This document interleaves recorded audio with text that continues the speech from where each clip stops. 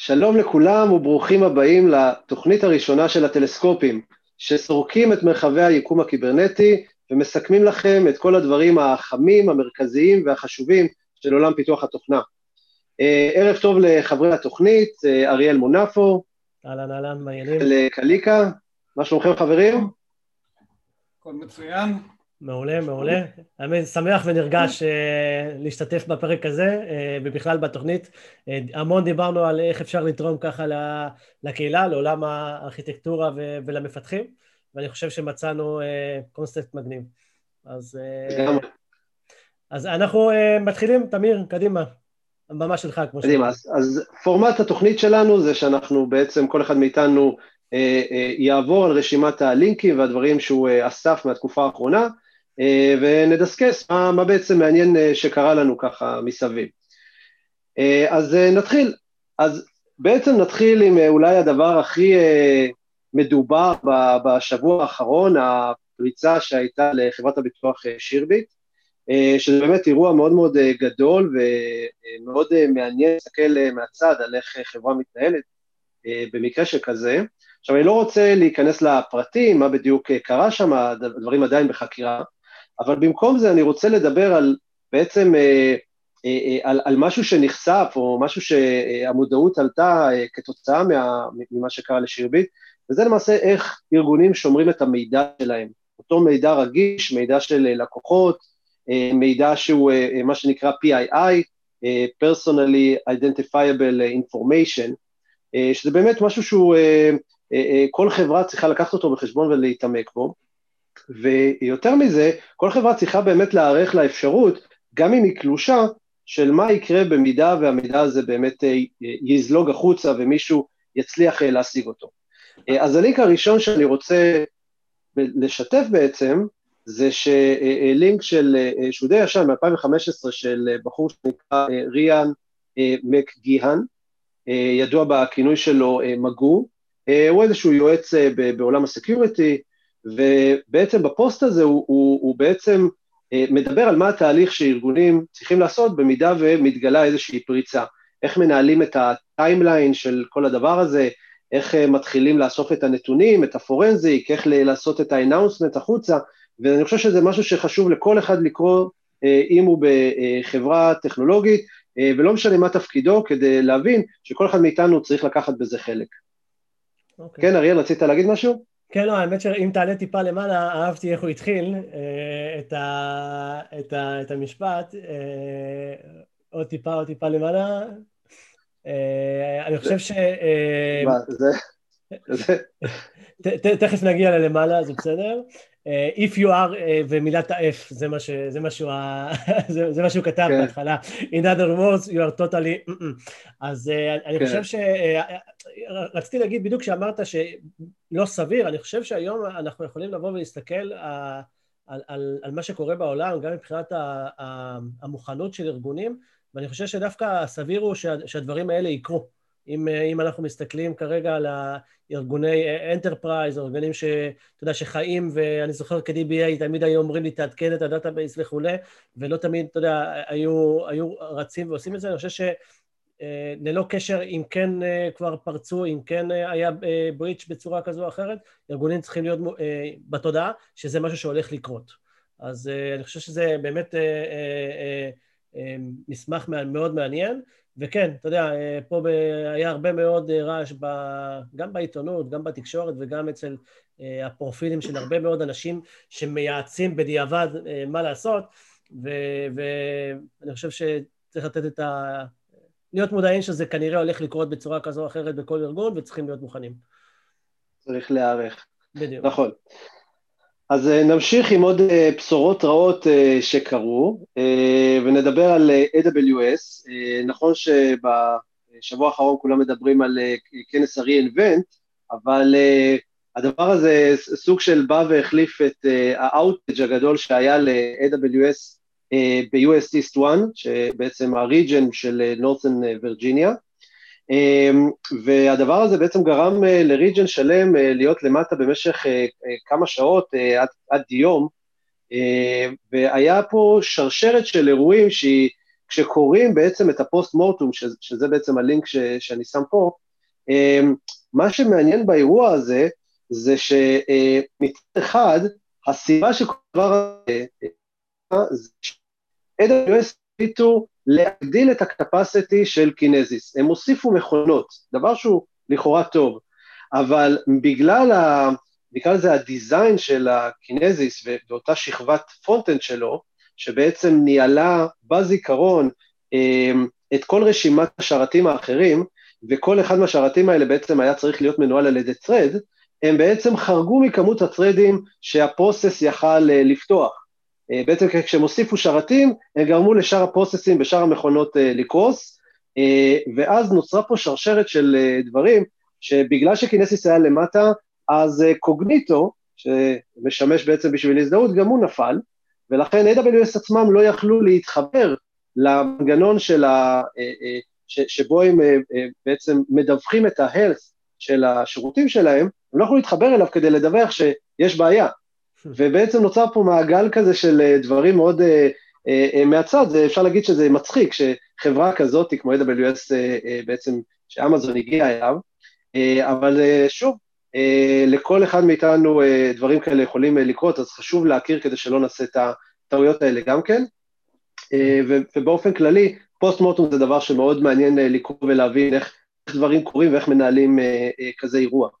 כן, ואם מתייחסים באמת, כמו שגם בסעיף הראשון, או בנושא הראשון שדיברנו עליו, אז בסופו של דבר, כולם אנשים עושים טעויות, ובסופו של דבר, מה שאני תמיד אוהב אתה יודע, ספקיות, זה השקיפות, שקיפות מלאה, מה הייתה בעיה, אתה יודע, איך הם פותרים אותם, או מנסים לפתור אותם תוך כדי, וגם בסוף באמת נותנים את כל הפירוט הרב, ושוב, זה לא קורה הרבה, קרה לגוגל לפני כמה חודשים היה שרשרת, למייקרוסופט זה גם קרה, גם לפני כמה חודשים, אבל אני חושב ללא ספק התשתיות הענן הן הרבה יותר יציבות ובטוחות מאשר, אתה יודע, מה שכל אחד מאיתנו יכול לעשות בדאטה סנטר שלו, אבל בסדר. לגמרי. אבל גם כן, עוד דבר שאנחנו מבינים, זה בעצם התלות שלנו בשירותים האלה ובשירותי הוסטינג האלה, ובכל חברה כמעט כבר אפשר לראות את הדברים האלה, ובעצם ההשפעות שריג'ן נופל, לפני כמה שנים היה נפילה גדולה של AWS, שאומרו ש90% מהאינטרנט היה למטה.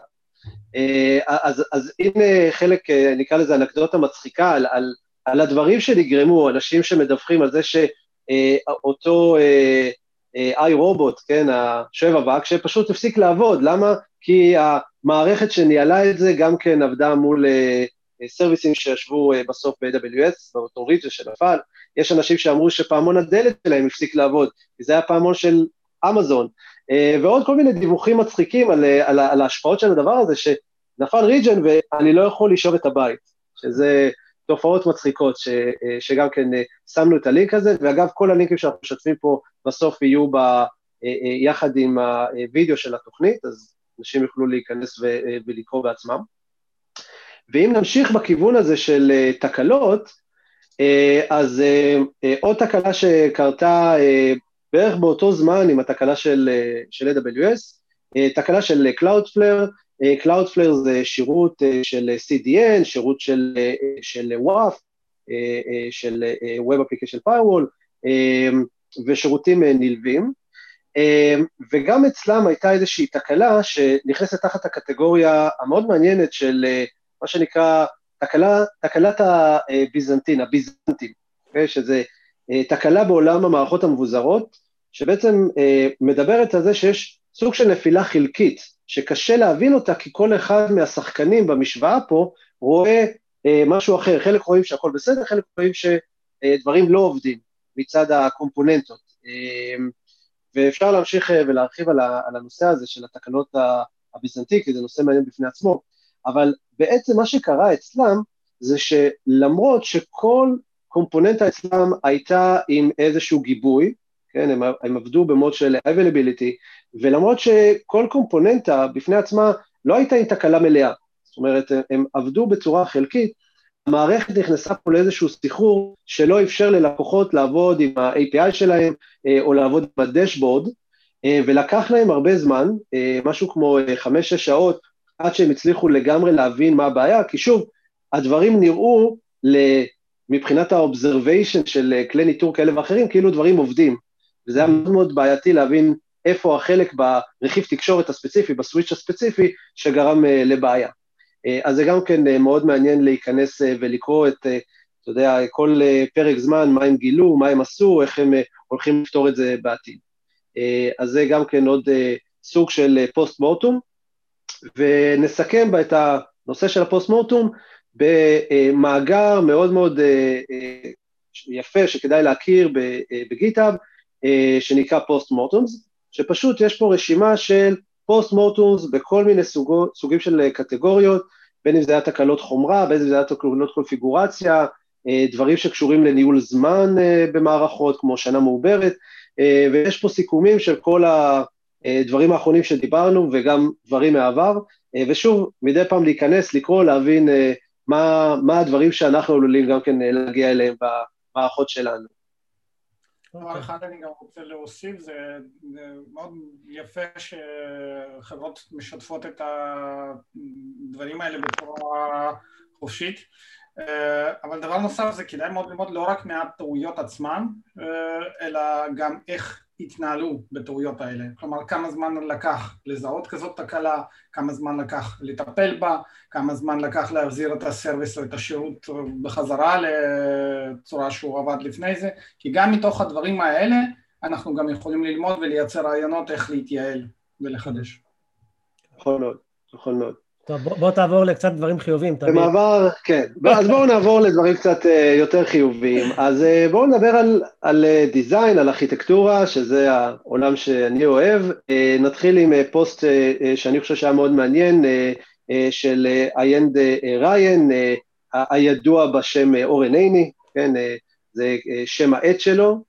אורן עיני, המקים, היוצר של RavenDB, וגם המנכ"ל של החברה, יש לו בלוג מאוד פופולרי ומאוד מוצלח, שפשוט מתאר כל מיני סוגיות של דיזיין, או סוגיות שקשורות יותר לקוד, ופה ספציפית הוא בעצם משתף בתהליך החשיבה ההתחלתי של איך כדאי לתקוף את הבעיה של איזשהו פיצ'ר ב-RavenDB, שמאפשר לעשות סאבסקריפשן לשינויים על איזשהו תוכן מסוים, ובעצם מעלה את נקודות בלי את הפתרון, כדברים בשביל קו המחשבה, וכמובן אנשים מגיבים, הוא מגיב בחזרה, אבל עדיין מאוד מעניין לראות איך חושבים על דברים כאלה במערכת שכזאת.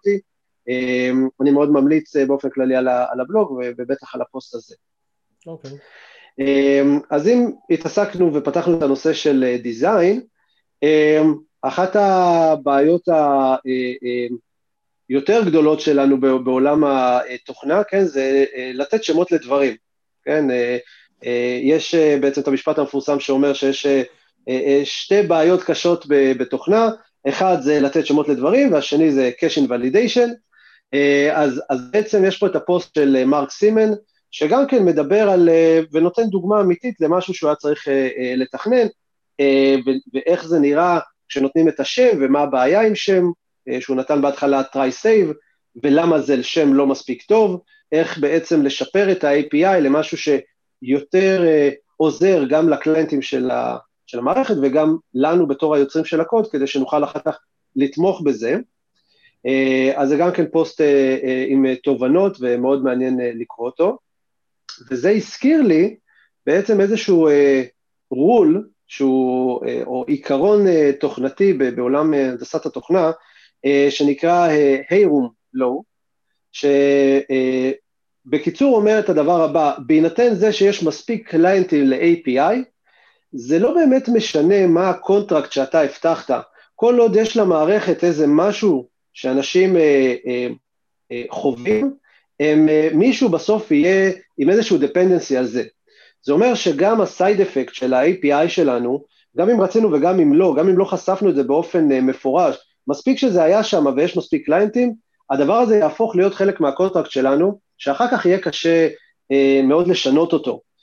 בין אם זה אפילו בעיות פרפורמנס מסוימות, אם מישהו מצפה שאיזשהו קריאה מסוימת תיקח מינימום זמן מסוים, ופתאום שיפרנו את זה וכל הקליינטים עכשיו שציפו לזה נשברו, פתאום אנחנו נוכל לקבל על זה גם כן שהן קריאות, ויפתחו לנו על זה טיקטים.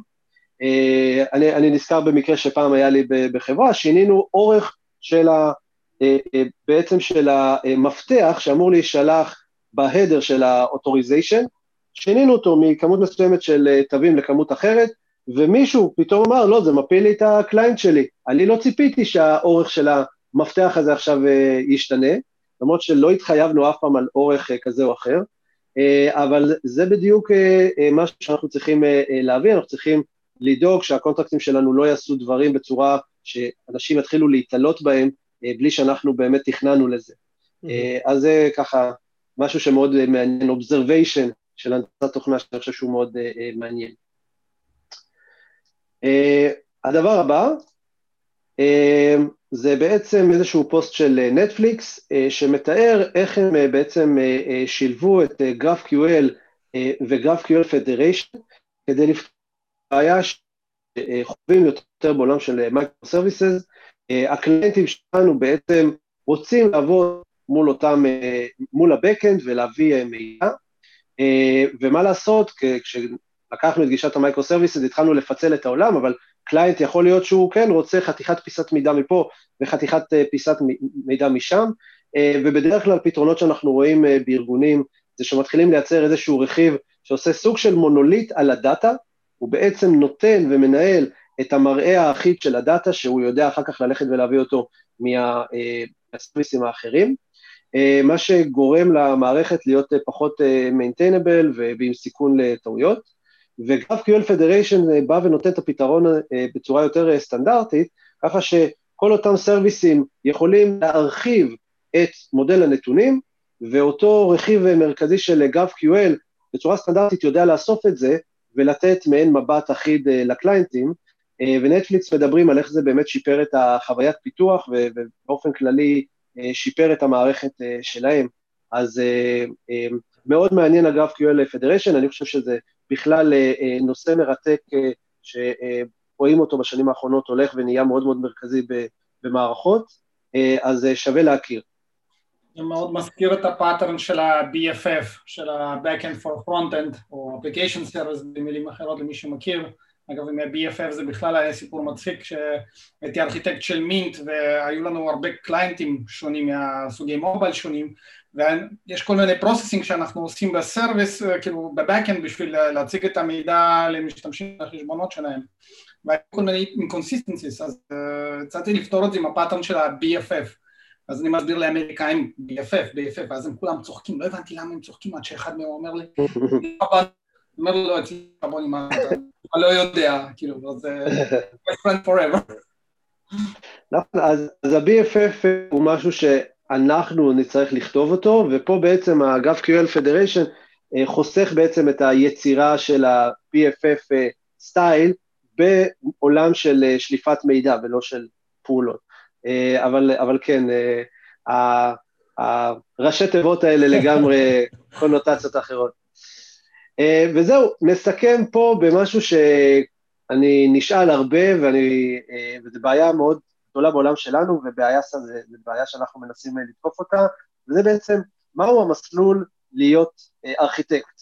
איך בן אדם נהיה ממפתח, איש תוכנה כזה או אחר, לארכיטקט, מה הוא צריך לדעת, מה הוא צריך לעשות, ויש פה בעצם סדרה של שני פוסטים של גרגור אופה, שהוא באמת הושעיה מאוד מאוד גדולה בעולם הארכיטקטורה תוכנה, כתב מספר ספרים, אחד מהם הוא הנח של עולם המסג'ינג, והוא מתאר פה בעצם, מסתכל על המסלול לא כאיזה משהו ליניארי, אלא הוא יצר פה סוג של מטריצה שמתארת את זה בסוג של חלקים, רבדים שצריך להכיר בשביל להיות עם כניסה לעולם הזה של ארכיטקטורה, והוא מסביר מה זה בעצם אומר ומה אפשר לעשות כדי להיכנס לזה, והפוסט השני שלו, ההמשך, זה בעצם האימפלמנטציה של זה, מה הם אותם ספרים שלדעתו כדאי לקרוא, כדי לקבל את המספיק ידע בכל אחד מהתתי תחומים האלה שראינו קודם.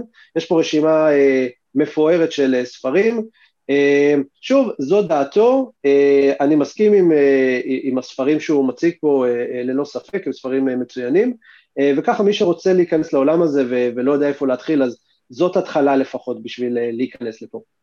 וכנראה כדי להיות, באמת כדי להיות ארכיטקט, אז אני חושב שגם אולי ההסתכלות שלו שהיא דו-כיוונית אמורה להיות נכונה, זה לא שאתה צריך לדעת גם רק לפתח או משהו מסוים, אז לפחות ממה שראיתי זה נראה די הגיוני, אתם עשיתם את זה רוב הקריירה שלכם, אז בטח תדעו, אני באיזו שלב ברחתי הצידה, אבל אני חושב שזה, שוב, זה צריך מעבר לדעת לתכנת או מעבר לדברים מסוימים, כדי להיות ארכיטקט צריך קצת יותר להסתכל על זה מזוויות אחרות.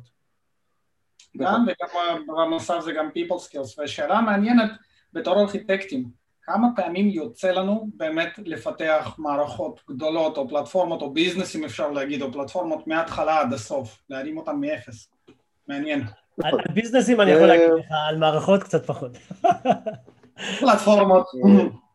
נכון, להיות ארכיטקט זה לא להקים רק מאפס, זה גם לדעת לקחת דבר קיים ולגרום לו לגדול, או להגיע לשלב הבא.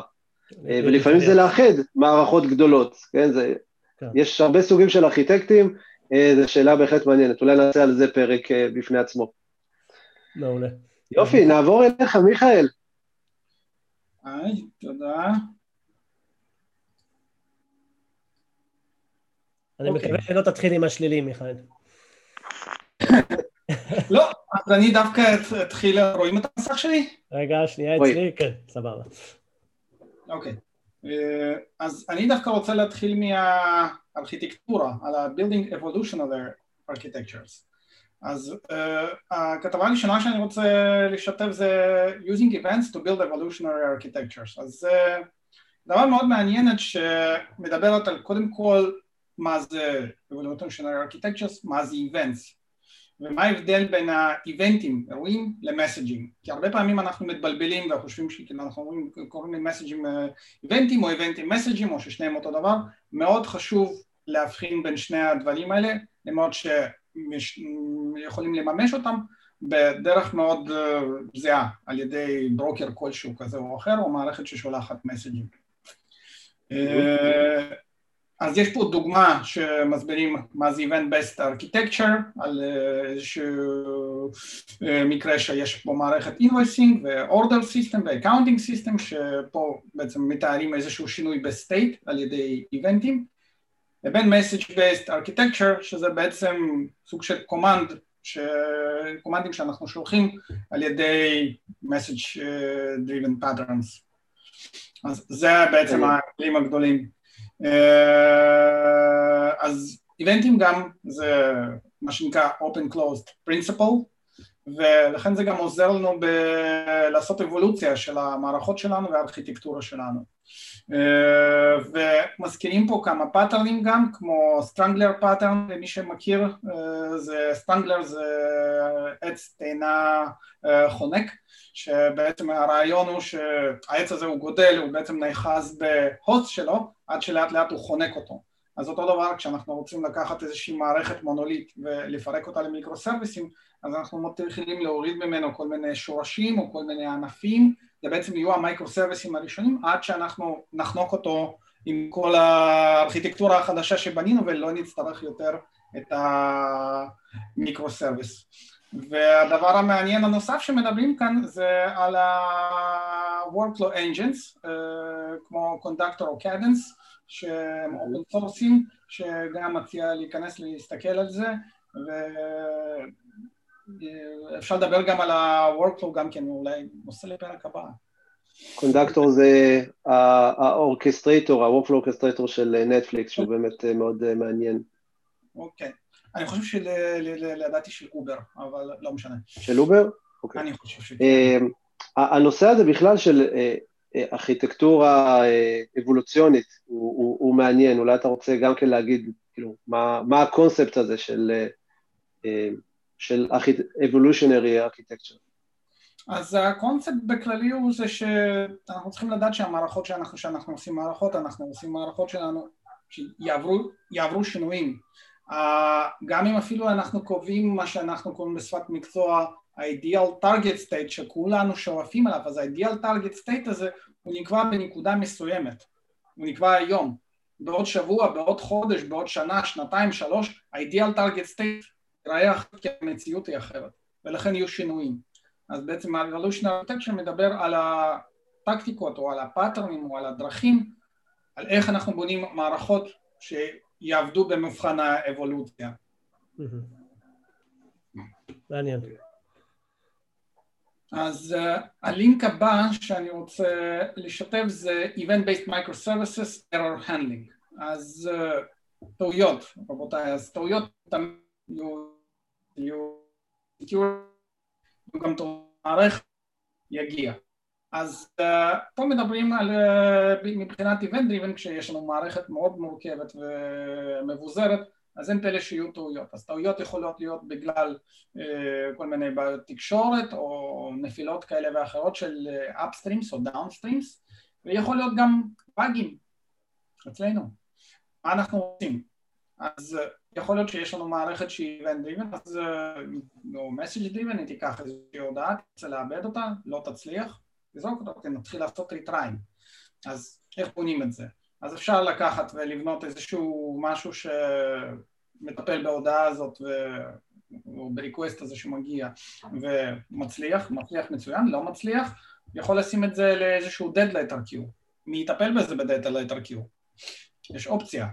יש אופציה שלמשל יכולה להיות ממומשת על ידי זה שיהיה איזשהו retry microservice אחר, שבעצם כל התפקיד שלו זה יהיה למשוך הודעות כאלה מה-dead letter queue ולהפעיל retry ובאמת להפעיל ולנסות להפעיל את זה, ואחרי כמה פעמים שהוא לא הצליח הוא יכול לשלוח את זה למשל ל-dead letter microservice שכבר יהיה התפקיד שלו לטפל בהודעת dead letter כזאת שניסינו אותה כמה פעמים ולא הצלחנו. אז שווה לקרוא להתעניין בכתבה הזאת שנותנת כל מיני רעיונות איך לממש את הדברים האלה. הדבר הבא גדול, זה approach to application modernization, planning and design phase. אז זה נושא שאני גם כן נורא אוהב לדבר עליו, כי קודם כל application modernization, למה? כאילו קודם כל, מה זה? והשאלה היה $1,000,000, מתי ולמה שאני אעשה את זה? עכשיו, יש הרבה מאוד סיבות כי כאנשי טכנולוגיה, הרבה פעמים אנחנו יכולים לפעול לתוך המלכודת שאנחנו רוצים לעשות מודרניזציה של האפליקציה, כי יש טכנולוגיה מגניבה, יש שירות ענן חדש, יש איזשהו איינדה אולי שדרג את ה-Raven Database שלו, ובא לנו נורא לקחת, להשתמש בזה ולהכניס את זה, או שיש עוד הרבה מאוד סיבות אחרות. אז כעיקרון זאת לא הסיבות, זה סיבות שהן אולי נכונות, אבל הן לא נכונות מספיק בשביל להיכנס לכל הסיפור הזה של המודרניזיישן.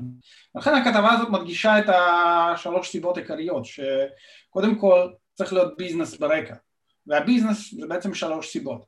זה שצריכים להיות, זה יכול לתת איזשהם ביזנס אופורטיוניטיז, כלומר user satisfaction, או reduce onboarding time, כלומר לצמצם את כמות הזמן שלוקח למשל לקחת ולהשתמש בסרוויס שלי, עד כמה הוא אג'ילי, וכמה מהר אני יכול לדלבר את הפיצ'רים שאני נדרש, ויכול להיות cost effectiveness, הכוונה היא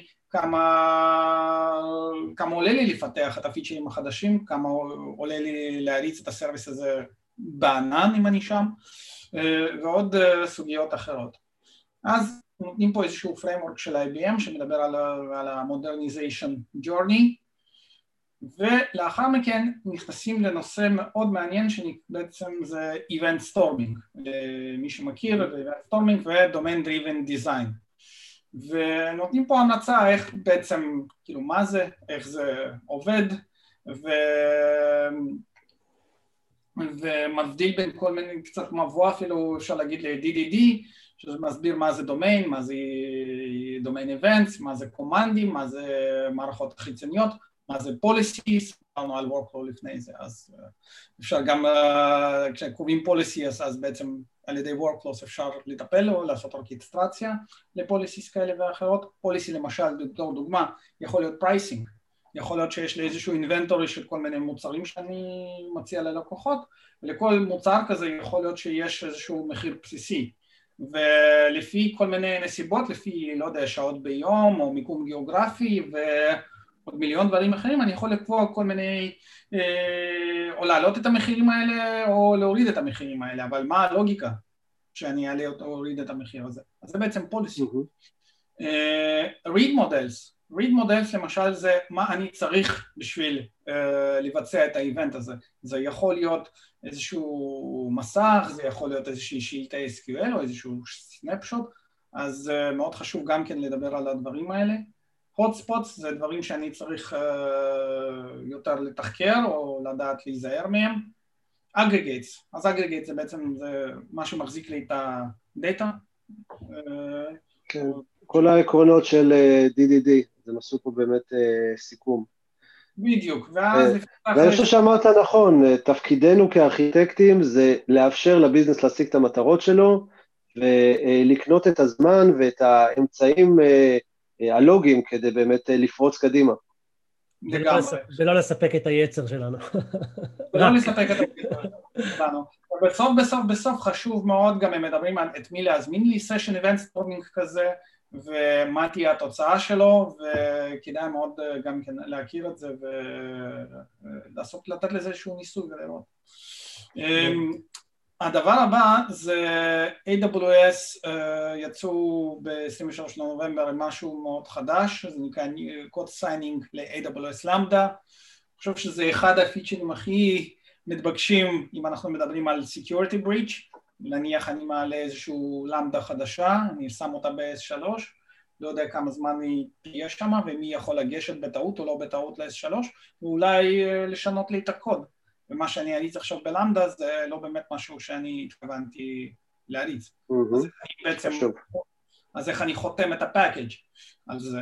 אז הם באו עם איזשהו פתרון שהוא נייטיב ל-AWS, ששווה מאוד להכיר את זה. הלינק הבא, הוא נכתב על ידי אלן גורלשן גם, הוא חבר טוב שלי, הוא היה מנהל הראשון שלי באינטואיט, ובן אדם הזה הוא ממש אוצר בכל מה שקשור לטכנולוגיה ו-Customer Obsession ו-Design Thinking.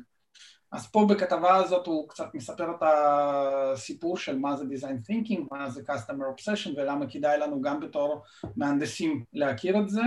אגב, זה מעניין לשאול גם כן, עד כמה אנחנו בתור מהנדסים מכירים את הלקוחות שלנו, ועד כמה אנחנו באמת יודעים מי הלקוחות שלנו ומה הכאב שלהם. ובמיוחד כשאנחנו חושבים, הלקוחות יכולים, רוב הלקוחות שלנו הם לא חיצוניים, רוב הלקוחות שלנו הם דווקא פנימיים, תחשבו רגע לכל הדאטה סיינטיסט או דאטה אנליסט שצריכים אולי את הדאטה, אולי פרונט-אנד מפתחים שצריכים את ה-API'ים שלנו, או אולי אנשי back-end אחרים, או מנהלים שלנו. לא יודע. אז הוא מספר פה איזשהו סיפור על מינט. מינט זה אחת האפליקציות של אינטואיט שבעזרתה אנשים יכולים לנהל את החשבונאות הביתית שלהם, לדעת בעצם כמה כסף נכנס, על מה זה מתבזבז ולעשות תוכניות עם זה. אז למשל יש שם פיצ'ר שמאפשר לקבל notifications על זה שאם נגיד מגיע לי חשבון חדש לשלם נגיד מ-AT&T או מכל פרוביידר אחר, הוא יכול לתת לי נוטיפיקציה על זה שקיבלתי חשבון, שלם אותו, זה ה-due date. שאלה אם זה פיצ'ר שבאמת צריך או לא צריך. אז הסתבר שכשהם דיברו עם הלקוחות ולמדו, הסתבר שאמריקאים ממוצעים שלא מרוויחים הרבה לצורך העניין, אז הם משלמים את החשבון ברגע שהם מקבלים את הפייצ'ק, ברגע שהם מקבלים את התלוש ויש להם כסף במסומן, אז הם הולכים ומשלמים את החשבון. וזה בכלל לא קשור למתי ה-due date. ה-due date יכול להיות לפני או אחרי. אז השאלה, האם כדאי לי לשלוח ללקוח התראה לשלם חשבון לפני due date, או שכשאני איבנט שנכנסה אליו משכורת. אז זה מאוד מעניין. עכשיו, לקחת, וכשאנחנו חושבים על המוצרים, לקחת באמת להבין את הצרכים ואת כל הסביבה של הלקוחות. שלמד על דברים כאלה. ואם אנחנו מדברים גם על המודלינג של הארכיטקטורה, אז אני רוצה לשתף איזשהו framework שאני אישית משתמש בו בשביל לספר את הסיפור של הארכיטקטורות שלי, זה נקרא C4. אז כשאנחנו עושים ארכיטקטורות שזה מעבר לכמה קוביות וקשרים ביניהם, אלא משהו קצת יותר מורכב, אנחנו צריכים למכור את הרעיון הזה קודם כל לכל הבעלי עניין שעובדים מולנו. זה יכול להיות צוותים, זה יכול להיות מנהלי מוצר, מנהלים וכן הלאה וכן הלאה.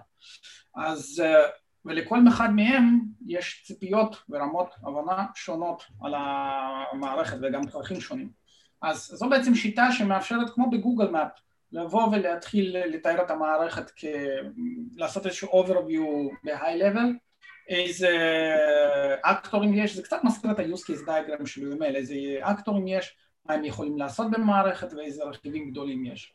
אחר כך זה יכול לרדת ל-System Component Diagram, שמתאר יותר את הקשרים הפנימיים, כאילו בין הרכיבים, ברמה של נגיד מיקרו-סרוויסים, ואינטראקציה ביניהם, ובסוף זה יכול גם להגיע לרמה של קוד, שאנחנו יכולים לתאר את הקלאסים שלנו, אם צריך, ולקחת את זה ממש הלאה. אז זה כמו במפה, שאנחנו מגיעים לאיזשהו מקום, בהתחלה מסתכלים על האזור מסוים, אחר כך יורדים לרחוב, ואולי אפילו אני רוצה לדעת, להסתכל אולי איך הבית הזה נראה ספציפית מלמעלה, או בגוגל סטריט. והדבר האחרון, סקרין טיים, קורונה וזה, אז הרבה מאיתנו בטח, טוב, כמה מכם נלחמים עם פורטנייט? פחות נלחם כבר, פחות נלחם. פחות נלחם, אז זהו, לגמרי פחות נלחם, כי זה שעות, וזה כדבר מעניינת של ניר אייל שנותנת איזושהי זווית על זה, שבעצם הסקרין טיים זה בסופו של דבר, ואני אלך בסופו של דבר לרעיון שלו, שהילדים שלנו צריכים תקשורת, והעידן של היום זה שאנחנו גודלים בעידן דיגיטלי, שהכל ממוחשב, זה לא שכמו שפעם היינו יוצאים לפארק, או משחקים כדורגל, ובמיוחד היום עם הקורונה, שאין כל כך לאן לצאת, אין בית ספר, אז הצורך הזה בלהיות מקושר לילדים חברים ולחברים, זה בא על ידי ביטוי בעולם הדיגיטלי. אמצעים דיגיטליים. בדיוק. מדהים. האמת שזו נקודה מאוד מעניינת, אני שוב הייתי מאוד בהתחלה מאוד מגביל וכולי, אבל כן, בתקופה האחרונה גם מבינים שהילדים צריכים כמו שאמרת, את הקשר עם האחרים, וגם בעידן של היום, מי שלא יודע להתמודד עם כל מיני טאבלטים או משחקים או דברים כאלה, בסוף זה חיסרון. אבל אני חושב שעדיין עם זאת צריך לבוא ולהיות על זה, אבל לא נפתח דיון הורות בשיחה הזו, יותר ממה שעשינו עד עכשיו, וזהו, אני חושב שאני הקשבתי לכם בקשב רב, התערבתי מעט איפה שיכולתי, ואני חושב ששוב, שהפורמט הזה הוא יכול להיות מאוד מאוד מעניין לכולם, ואנחנו מבקשים אנשים או שרוצים להשתתף, או שרוצים לתת לנו נושאים לדבר עליהם, נוכל להעמיק בנושאים מסוימים, אז בעצם הפלטפורמה לנו, לא רק לנו לדבר, אלא גם לשמוע אתכם ולקבל פידבקים מכם.